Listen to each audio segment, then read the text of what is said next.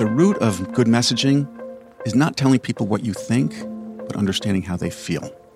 Telling people what you think is nothing. Understanding how they feel is everything. Too many politicians and too many consultants and too many operatives just want to tell people what they think. You've really got to understand what's in the gut. Welcome to Politicology. I'm Ron Steslow. Going into the election last November, many Democrats expected Joe Biden to win the White House, to flip the Senate, and expand their majority in the House. Biden did win the presidency, narrowly, but they needed a historic win of both Georgia Senate runoff races to take the Senate and hold on to a razor-thin margin in the House. So, even after taking control of the White House and Congress, Democrats have been asking themselves what happened in 2020 and what they need to change to stay in power. I'm excited to unpack these questions with former Congressman Steve Israel, who spent 16 years in Congress representing New York's 2nd and 3rd after redistricting congressional district. From 2011 to 2015, he served as the chair of the Democratic Congressional Campaign Committee, also known as the DCCC, which many of you have probably donated to.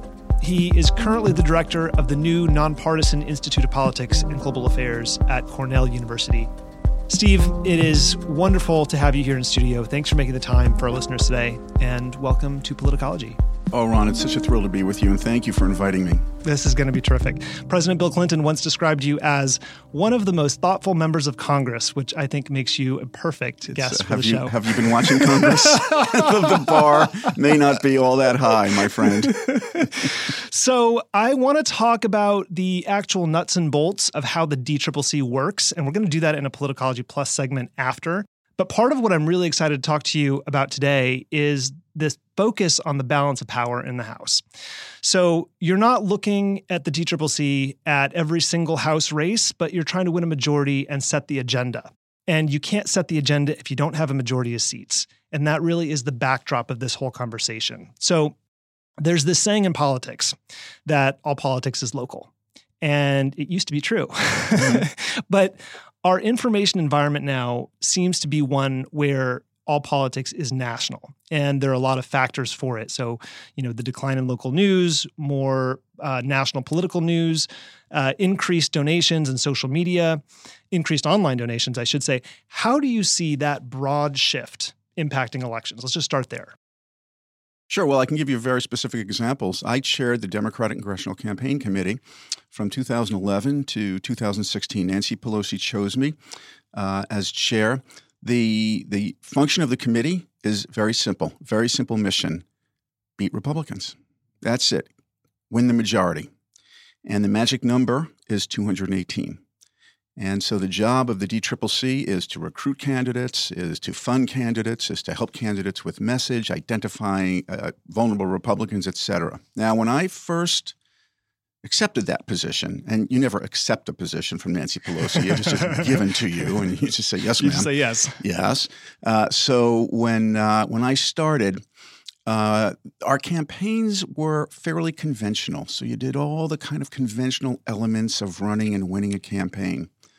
But just in the 4 years that I was chair, by the time I left, if you were not focused on social media, you were going to lose. If you were still thinking that you could win a campaign with direct mail, you were going to lose. If you couldn't figure out how to permeate your electorate in non-conventional ways, you were going to lose. One of the most important elements of a campaign when I left became Facebook friends. Identifying people on Facebook who would support a candidate and asking them to contact their friends on Facebook to do endorsements. Everybody thinks about endorsements, right? From, if you get endorsed by Barack Obama, you're in good shape. No. If you get endorsed by Mary Jones, right, who is your across the street neighbor, right, or is an across the street neighbor, then the person that Mary is communicating with on Facebook is more likely to say, yeah, I'll vote for that candidate because Mary likes that candidate. So social media and technology has completely revolutionized the message environment, changed the technologies, and change the entire tactical and strategic approach towards winning campaigns. Yeah. How did you think about recruiting candidates to run in different districts, and how did you balance community appeal and the ability to fundraise nationally at that point? And I'm sure, that's changed dramatically since you were there, but it wasn't that long ago. That was 2015 when you left? Yeah. Yeah. 2016. Yeah. Well, no, you're right. 2015. Look, I'm going to cause some consternation for some of your That's listeners. what we're here for. I'm going to agitate some folks, and I apologize in advance. But now that I'm out of Congress, I can agitate away. Well, this is what I love about this conversation. You don't have talking points you have to stick to. Yeah, so I'm liberated. This is great. I'm liberated. Look, again, the job of the DCCC is to win. Nothing else matters, to win. And if you're going to win, and you're going to get that 218 vote majority, and you're going to put that gavel in the hand of a Democrat and set the agenda for the Congress, then all politics is local, because you've got to recruit candidates in different districts, in different media markets, maybe with different ideologies, who have local appeal. So when you recruit, you don't find somebody who's necessarily going to be a good soldier for the Democratic caucus, but somebody who knows how to win in that district. The difficulty, and you know so much about this, the difficulty for Democrats is that they have such a diversity of districts to get to 218. There aren't enough blue urban districts to get to the majority, which means for Democrats, you must win in purple and even red districts. And the only way you can win in a purple or red district is to be a little bit to the right of where most Democrats are. And so you have to recruit to the right, you have to recruit to the left. And that causes a lot of tensions among many Democrats. Yeah. So this is a theme we've talked about a few times on the podcast. Just you mentioned diversity. The Democratic coalition, I like to describe as just a lot more difficult to hold together than the Republican side. No question. Right? So let's lean into that. There's this introspective report out recently. It was meticulously researched and written by three prominent Democratic organizing groups that you'll know well: Third Way, the Collective PAC, and the Latino Victory Fund. And they look at what happened in 2020, where we saw Democrats running for Congress who underperformed Joe Biden. Mm-hmm. And they did so in large part because of Black, Hispanic, and Asian American voters who voted for Biden but didn't vote for down-ticket Democrats. Right. So two of the main takeaways in this report, and I want to take them one at a time, but here's what they were. One was that these voters are persuasion voters, what we call persuasion voters, meaning that Democrats can't just assume that they're going to vote for Democrats because of the color of their skin.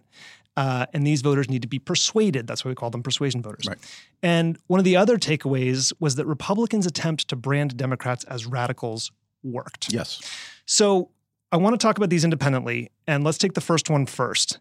How do you see Democratic organizers and strategists modifying their approach to campaigns to win over voters of color? And we should offer as a backdrop to that question that we know these voters have been trending away from Democrats, while more educated, white-collar, business-friendly workers, voters trend away from Republicans and toward Democrats. Mm-hmm. Well, look, this is not binary. It's not that the Democrats can win with one or the other. You've got to win with both. And so here's the analogy that I use.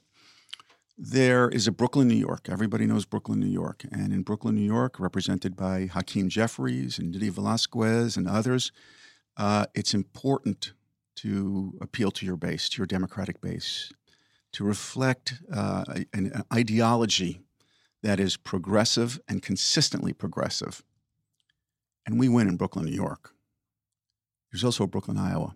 And Brooklyn, Iowa is a red Republican district that sometimes will go with a moderate Democrat.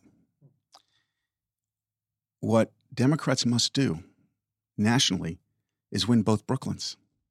If you only win one Brooklyn in New York and you can't win the other, you're going to lose. You don't get to 218 and you don't elect a president. You're going to lose in the Electoral College. And you may even lose the popular vote. So Democrats have to find a way in every element of campaigning, in message, mobilization, and money, the 3 M's of a campaign. In every element of those campaigns, Democrats have to find a way to appeal to voters, persuasion voters in Brooklyn, Iowa, and turnout voters in Brooklyn, New York. Yeah. Okay. Well, we'll come back to that in a minute in the appeal. I want to ask you about the second piece of that. Why do you think Republicans were so successful at branding Democrats as radicals? Because Republicans are better than Democrats at message. It's that simple. And there's a ton of data on this. This is one of my favorite subjects. I obsess over how people make political calculations. And anybody who really wants to understand this should read this book called Enchanted America by a professor at the University of Chicago named Eric Oliver. Okay. Now, I represent Cornell, so it's quite hard for me to talk about a book published by the University of Chicago. But what he says, and I think it's absolutely true and explains everything about American politics, the American psyche, and campaigning, is this. There are two ways in which we make judgments. We use rational thought, the prefrontal cortex, and we use emotion. Mm-hmm. Now, in the old days, we used both when trying to reach a rational conclusion. You looked at kind of data, you watched the news, but you also had a gut instinct. Now, particularly because of social media and congressional gerrymandering, we live and think in two distinctly different bubbles. Rationalists and intuitionalists. Intuitionalists, they factor out data. They don't even want to see it. And this is not pejorative, right? I mean, we all have that.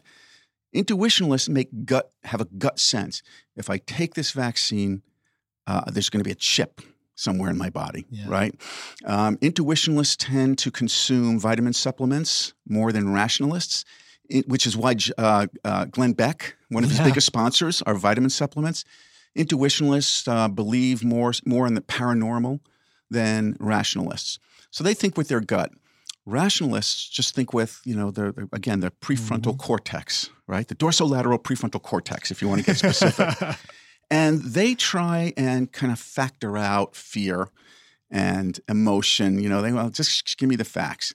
This is why, I know this is long-winded, but this is great. This is great. This is why when Democrats message, they talk about their 28-point plan. And when Republicans message, they talk about defund the police. Yeah. When Democrats message, we talk about the latest statistics that we receive from the Intergovernmental Panel on Climate Change and the United Nations. And when Republicans message, they say they're going to increase your taxes, they're going to cut the military, they're going to make you less safe. That's it. Yeah. That's it. Our Republicans speak in 5 words that get to the gut, and Democrats like to cite footnotes. And this pandemic of misinformation that we're in right now, the consequences of that accrue to Republican benefit, right? I mean, if Democrats are making logical, rational, intellectual arguments about why they'd be better suited to government and Republicans are using emotion, the fact that most people have declining trust in sources of information that have long been credible, all kinds of institutions, all that is going down. It just means that people are going to trust their emotion more, don't you think? Yes, and this is at the root of the dilemma that we have, and it is a very dangerous dilemma. If you look at it, the 9/11 attacks and the 2008 economic meltdown, changed everything. It traumatized the American people. Suddenly, the institutions that we trusted, banks, which were always very thrifty, right? Now they're greedy. We trusted the military, which is the last institution left that has widespread support, but less than it did after 9/11. Suddenly, we're exposed to all of these dangers and traumas. If you take a look at the kind of media environment in that time, we always had trust and faith in our religious institutions. But then you have pedophile priests, right? So we have less trust. We had trust in sports, right? You would go to games because that's where you could kind of suspend all the tension. But then you had Deflategate and players on steroids. We had trust in the media. In my day, it was Walter Cronkite would tell us what happened. But now with tribalized media and bias confirmation, we don't trust it as much. Yeah. So all of these institutions, including government, we used to have, back in the day, people put pictures of Franklin Delano Roosevelt in their living rooms. Oh, wow. Right? How many people have pictures of Joe Biden in their living rooms right now, right? So government has lost trust and faith. When those institutions are battered, you are more susceptible to misinformation.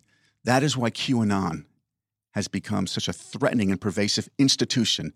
It is giving people information that they cling to because they have no validation elsewhere. Yeah. I mean, QAnon is a virus. It's an information virus that continues to mutate with every input. With every new argument, it sort of mutates around it. My friend and your friend, Congressman Adam Schiff, just told me, just before we taped this podcast, I was with him. He did a book signing recently in California, and he was protested by a QAnon crowd accusing him of drinking Christian blood. Oh, my God. Now, the accusation is horrific, but he said there were just a ton of people on the street outside a bookstore accusing him of this. This is pervasive, it is poisonous, and exceedingly dangerous. Yeah, I mean, and just to go on a detour about QAnon for a minute, since you brought it up, I mean, the story of QAnon also is so revealing about us as humans and as Americans, because it sort of lays bare all of the other systemic problems that we have, whether it's, a crisis of mental health or the national security implications of this, right? Weakening the bonds that hold us together. I mean, there's so many consequences to it that who is Q really doesn't even matter. It doesn't matter. So I just, with that as the backdrop, we're talking about winning. Yeah. We're talking about how bad Democrats are at messaging.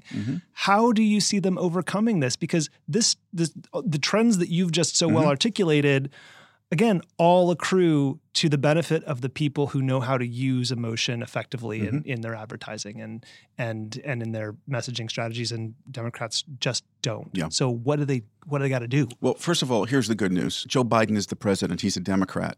Nancy Pelosi is the Speaker of the House. She's a Democrat. Chuck Schumer is the Majority Leader of the Senate. He's a Democrat. The good news is that in 2020, 2018 and through 2020, a significant majority of Americans said enough is enough. Yeah. We're voting for people. We may not even agree with them, but they're normal. We'll just vote for normalcy, right? Yeah. In 2020, so I have the feature or flaw of being friendly with many Republicans, including people who served Donald Trump, and folks who worked at the highest levels in the Trump White House would tell me that President Trump's gift was his ability to tap into anxieties. The flip side was he did it to such an extreme that in 2020, people voted against him, not because they disagreed with him, but because they just didn't want to see him on television for 4 more years. They didn't want him in their living rooms for 4 years. This is. I'm not saying that all of the Trump administration folks are unanimous on this, but several have said, look, Joe Biden didn't. First of all, Joe Biden didn't win the election. but if you want to argue that he did win the election, he didn't beat Donald Trump. Donald Trump beat Donald Trump. And it wasn't because his policies were bad. It was because of Trump fatigue. Well, that is true. Donald Trump did beat Donald Trump. He did beat Donald Trump. We talked about this at the Lincoln Project last year. If Donald Trump had simply gotten on a stage and said, wear a mask, we wouldn't be sitting here right now. Totally different outcome. Totally different if outcome. He had just said that. Literally, folks. That's how close this was. Or if he didn't tweet so much. And, I can tell you that the senior officials in the Trump administration, who I cannot name right now, they tried to control him. They tried as hard as they could. They would say to him, every time you tweet, we lose points. Stop tweeting. He couldn't control himself. By the way, bad quality for a president of the United States. Yeah. Lack of discipline. Very bad. But that's how pervasive it was. Yeah. I mean, that tendency is exactly what we exploited with a lot of those ads. But to your question about what do we do? Yeah.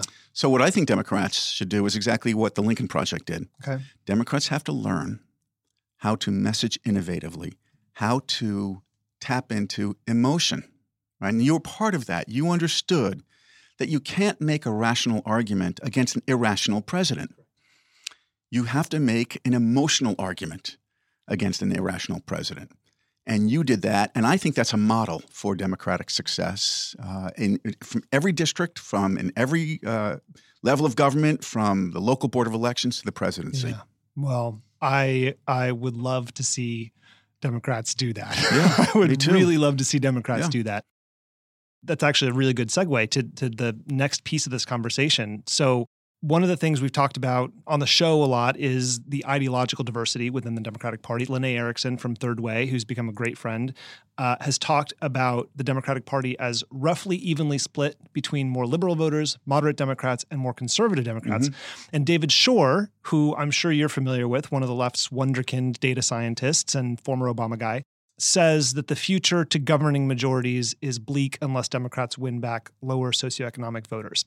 And he notes that if you look inside the Democratic Party, there are 3 times more moderate or conservative non-white people than very liberal white people.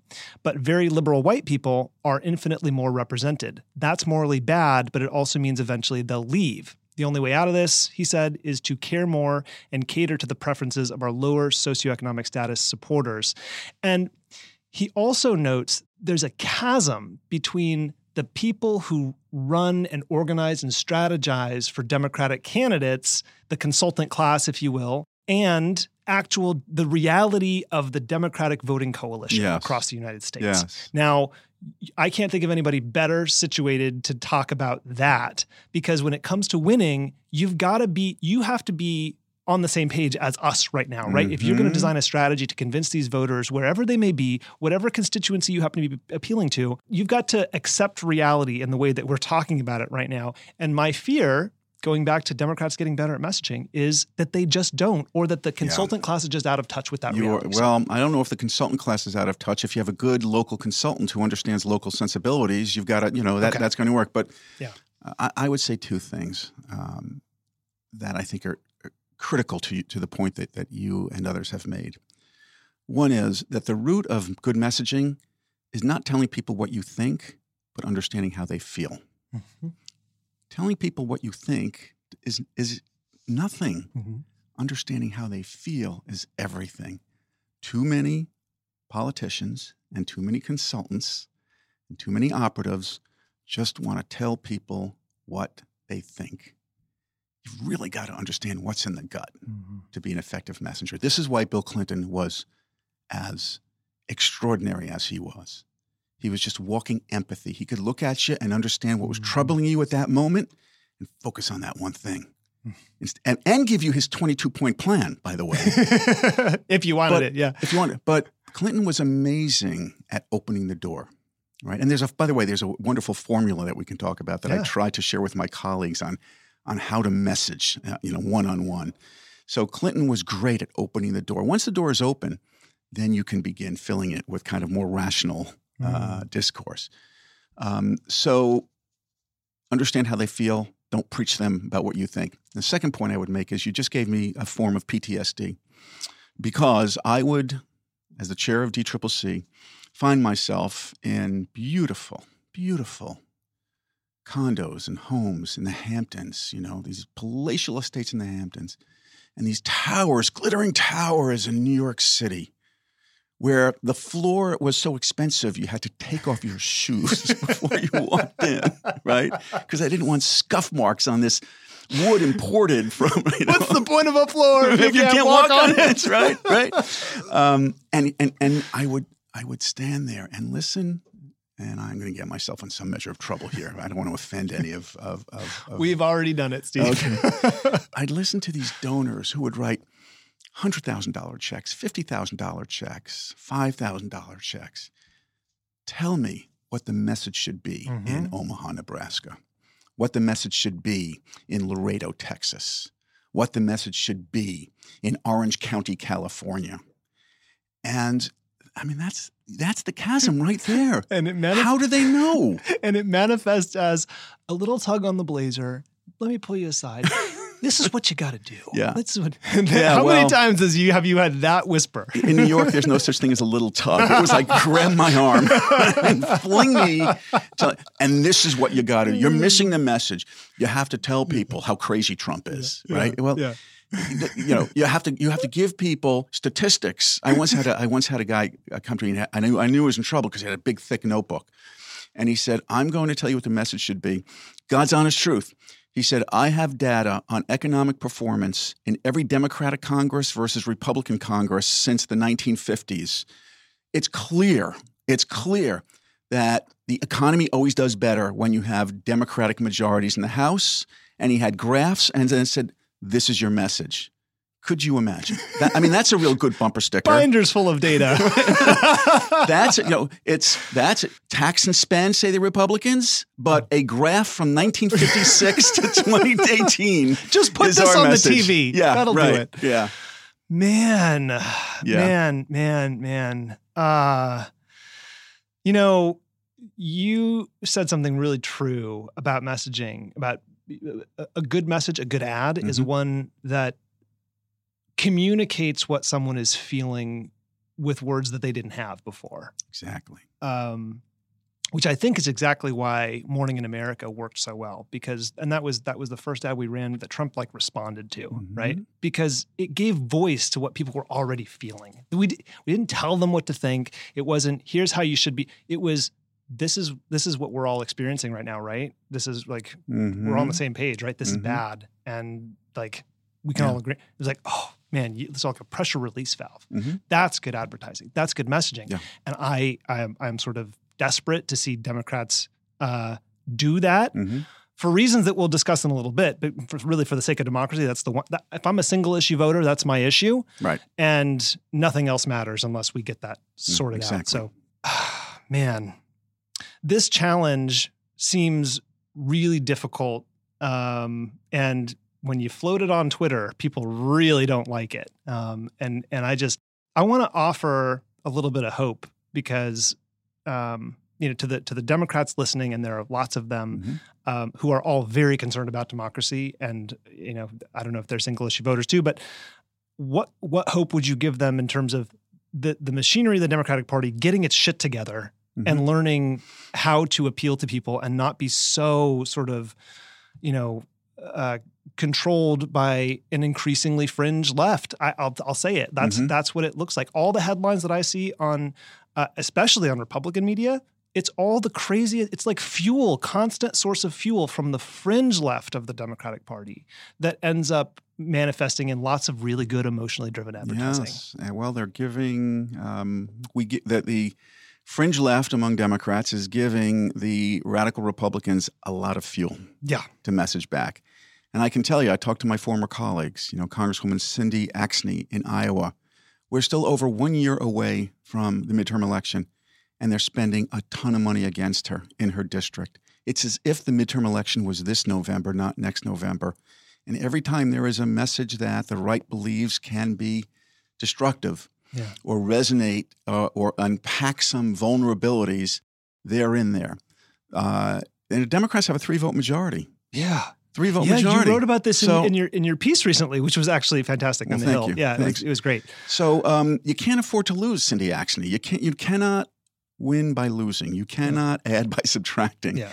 And so what I do have hope because I believe that as we get closer to the midterm election and the prospect of Donald Trump running again, which I believe he is, as we get closer, Democrats will get into more of a survival mode and make concessions, on both sides and do what is necessary to keep the majority. Now, because this is what they understand, Ron, if they lose the majority, the final 2 years of the Biden presidency will be subpoena after subpoena after subpoena. Yeah. No governing, nothing. Just everything that will make this administration look bad. So you can forget all of the progressive priorities that many of us have. You can forget an expansion of Medicaid. You can forget investments in climate. None of that is going to happen if the Republicans win the majority. And because of that, the progressive left and the moderate right in the Democratic caucus in Congress, I believe, are going to come together and have an accord, a grand bargain, Let's win Brooklyn, New York, and let's win Brooklyn, Iowa. I sure hope so. Yeah. Because like you said, if they don't pull this off, it is, for as far as the eye can see, it is a wasteland in terms of victory. So this is, by the way, this the difficulty of sort of branding the Democratic Party, something that John Favreau's talked about, and he with focus groups in the wilderness, it's something that that post-election analysis looked at. So if you were the emperor of the Democratic Party and you were in charge of their message and their strategy, how would you construct a national brand for Democrats right now? If you could just do whatever you want, how would you? Because again, to my point about all politics being nationalized now, you got to have a national brand. How would you create that? What would it be? So I'm not sure I agree with you that you have to have a national brand. I have a counterintuitive view. Okay. It may not be right. Okay. But it's counterintuitive. Because the Democratic Party is so diverse, because you have to win in districts that are almost diametrically opposed ideologically, there should not be a national brand. Everything should be local. Every candidate should have his or her own local brand to win. When you get a national brand, you're giving certain voters an excuse to leave you. And so I think of it, in this advanced age of communications, this may seem a little anachronistic, but in the old days, if you drove across the country and you had an FM radio, sometimes you'd hear country music and sometimes you'd hear NPR. You didn't hear your podcast at the time, but sometimes you would hear heavy metal. You would hear different things from your radio based on the media market that you were driving through. Mm-hmm. That didn't mean that everybody had to hear NPR or country western. I liken Democratic messaging strategies to that. Let local Democrats play what people listen to in their media markets. Okay. Then when you come to Washington, you don't need a national message. You need a national platform. Okay. Then legislate. Do what Democrats have done actually in the past year or so, year and a half. Pass relief. Pass the expansion of child care tax credits. Give people what they need to survive and prosper. Provide for free community college. Your message will take care of yourself when you win and govern in a way that restores people's faith in you. Okay. Counterproposal. Okay. You should have a national brand, but it should be what you just described, meaning we're a big tent. Mm-hmm. We're diverse. There's room for you. Yeah. That is what you're describing. That's what the Democratic Party, that's what the brand should be. There's room for everybody here. We're the inclusion. We're the big tent party now. Right. We're inclusive. Right. You belong here. Mm-hmm. You don't have to agree with everybody else in this party. Yeah. You can be part of this thing. That works a hell of a lot better than the radical Democrats, which is what you got now. And that's thanks to the right, right? I mean, that's. No, I think you're right about that. But the message, as you know, it loses credibility when people see some Democrats implying that you're not part of us, that you can't be with us, that you have to pass an ideological purity test to be accepted. Yeah. So, True. We Democrats have a tendency to figure out how to step on our own message sometimes. All right, let's. It's a good thing there were no sharp objects at this table. Let's talk about the culture wars a little bit. We've seen the culture wars in full force, from the fighting over allowing trans kids to play sports to the fights over mask mandates and teaching about slavery and racism in schools, especially during the Virginia governor's race, which is happening in the backdrop right now. We have talked recently about how that race, the Virginia governor's race, can be a place for parties to test election strategies for the midterms. And, is it a bellwether? Isn't it a bellwether? What actually should we be watching here, and how much, stock should we put in the results? How do you see those issues, the cultural issues, playing out in the midterms? And I know as you just mentioned, we're a year out from that. How much stock do you think people should be putting in that? Well, Republican consultants, the folks. Yeah, let's say the folks. The people who are designing message, the strategists, they will make a determination as we get deeper into the cycle on what blend of messages works the most. And so right now, the Republicans are sadly, horrifically doing a very good job exploiting fear with culture wars. exploiting fear by talking about these immigrants who have caravans and are storming across the border to infect us all with COVID, and to take your jobs away. That's a very effective message when people are uncertain. You have a pandemic. The economy just doesn't feel like that. It's solid under your feet. Well, it's weird. Whatever's happening is weird. Yeah. So when people feel a weird environment, that's when these culture wars work best. And so the Republicans are going to pursue that. But I can tell you, having talked with them, that they also have in mind really focusing on inflation. So if the Biden economic program is causing a significant increase in inflation, and that inflation is permeating electoral attitudes, it's going to be about inflation. This is the thing about message. Whether or not it's true. Yeah. But this is the thing that I find so fascinating and also troubling about message. First, it doesn't have to be true, right?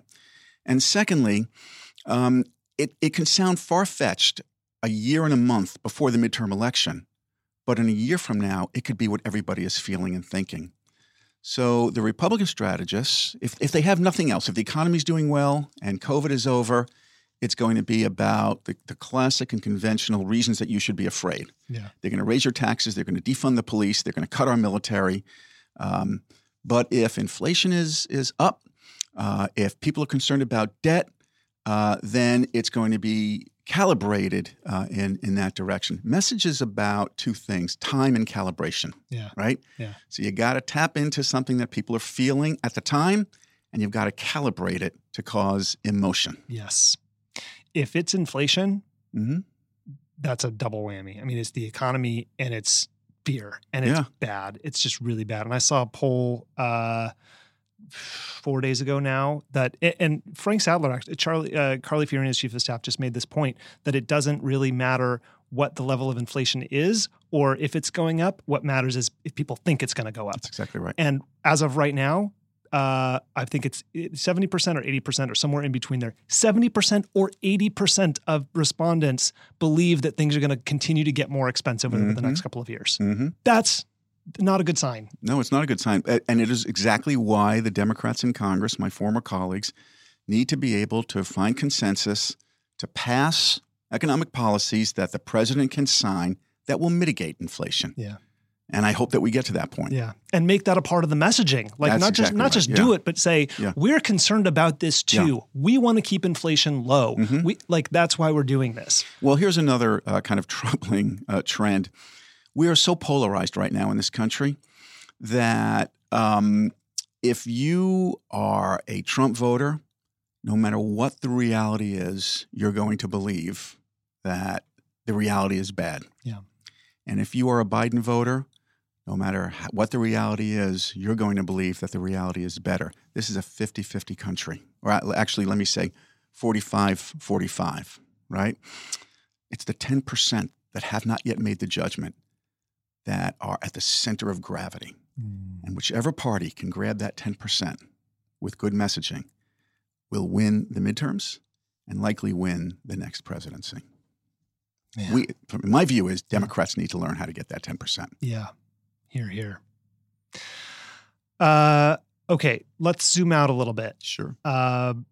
Because the only way we get to continue debating and compromising on, how much to spend on this program or that program is with a healthy, functioning democracy based on classical liberal values and a pluralistic society. But 2020 feels like a narrow escape. Like we lived to fight another day because the margins were so narrow. And personally, I believe January 6th was just the beginning of some very dark stuff ahead. And, right now, all I can think about is this Tucker Carlson trailer for the documentary that he's about to drop on November 1st, which is a complete fabrication, but probably going to be a masterful piece of propaganda that mythologizes the insurrection at the Capitol and continues to bolster the alternate reality that Republicans are living in. They're going to create a home there. What's going to be the path forward from here? Deep meditation, I believe. Look, I have to be perfectly honest. Short-term pessimism, long-term optimism. Okay. So let's take the pessimism. Yeah. I don't know that there's a way out of this immediately. I believe that we now have an electoral system where you have illiberalism on both sides. You have an illiberal left and an illiberal right. And they are pulling both parties further and further to the extremes. The center is not holding. And when the center doesn't hold, you don't have a functioning democracy. So I'm very deeply concerned. When you add to that how easy it is for people to consume complete fabrications, some written by internet analysts in St. Petersburg at the Internet Research Agency in Russia, right? Yeah. How easy it is for Tucker Carlson to do a Goebbels-style film to create a completely incendiary fantasy. Yeah. I worry about that. And when you have a Congress that is now as polarized as ever, largely as a result of gerrymandering and other social media forces, that is now a Congress where you have you don't have a Republican and Democratic Party. You have two different worlds. You have two different worlds. You have two different worlds. Yeah. And so, a Republican who is in a Fox News district and a progressive who is in a Rachel Maddow district, they look at each other and they're like, you are not even from this planet. And both of those members of Congress believe that they are absolutely right and the other is alien. In that kind of setting, I don't have a lot of hope that we're going to resolve these differences in the near future. Here's my reason for optimism. Okay. I run the Institute of Politics and Global Affairs at Cornell University. I teach one of the easiest courses in the history of college. It's a course that explores the intersection of politics, film, and popular culture. And I teach every Thursday morning. And when I teach those Cornell students, and this isn't just about Cornell, and I see in them that on both sides, conservatives and progressives, the rejection of where we are now, the refusal to accept what is happening. This is the best we can do. Right? The challenge that they have accepted to do better, I am convinced that we're going to have a decent trajectory. We just may have to wait 5 or 10 years for them to run for Congress, get in Congress, run for local office, become the media consultants, run companies, and reshape the Democratic agenda. Okay. I feel good about it. Okay. I'm breathing a Feel sigh better? of really, yes, thank you. What would you say to our listeners? What the question we get asked all the time is, what can I do? Mm-hmm. And, right before an election, the answer is vote and help your friends vote and get, that's that. And then after an election, the rote answer is call your congressman, call your local representative, find out who they are. And those things are useful, right? They do move the needle. They do help. And especially figuring out who your very local representatives are, whether it's your school board member or your city council member. Like, as Jed Bartlett, my favorite president, would say, all the governing that actually matters to people happens at the local level. Yeah. That actually touches your lives. And I find that to, offer a little bit more control over the experience that you're having. What kind of advice would you give to people who are, listening to us right now, are sort of bracing themselves for the next 5 to 10 years, and want to help, want to do something? They don't want to look back 4 or 5 years from now and think, well, I didn't help mitigate that disaster. And what do you say to them? Let's take this analytically, diagnostically, and with precision. Great. So what do? Number one, you have to get involved in these midterm elections. Yeah. Go back to what we said before. The Democrats lose the midterms. It does not create a good narrative for a Democratic president. It opens the door for a second term of Donald Trump.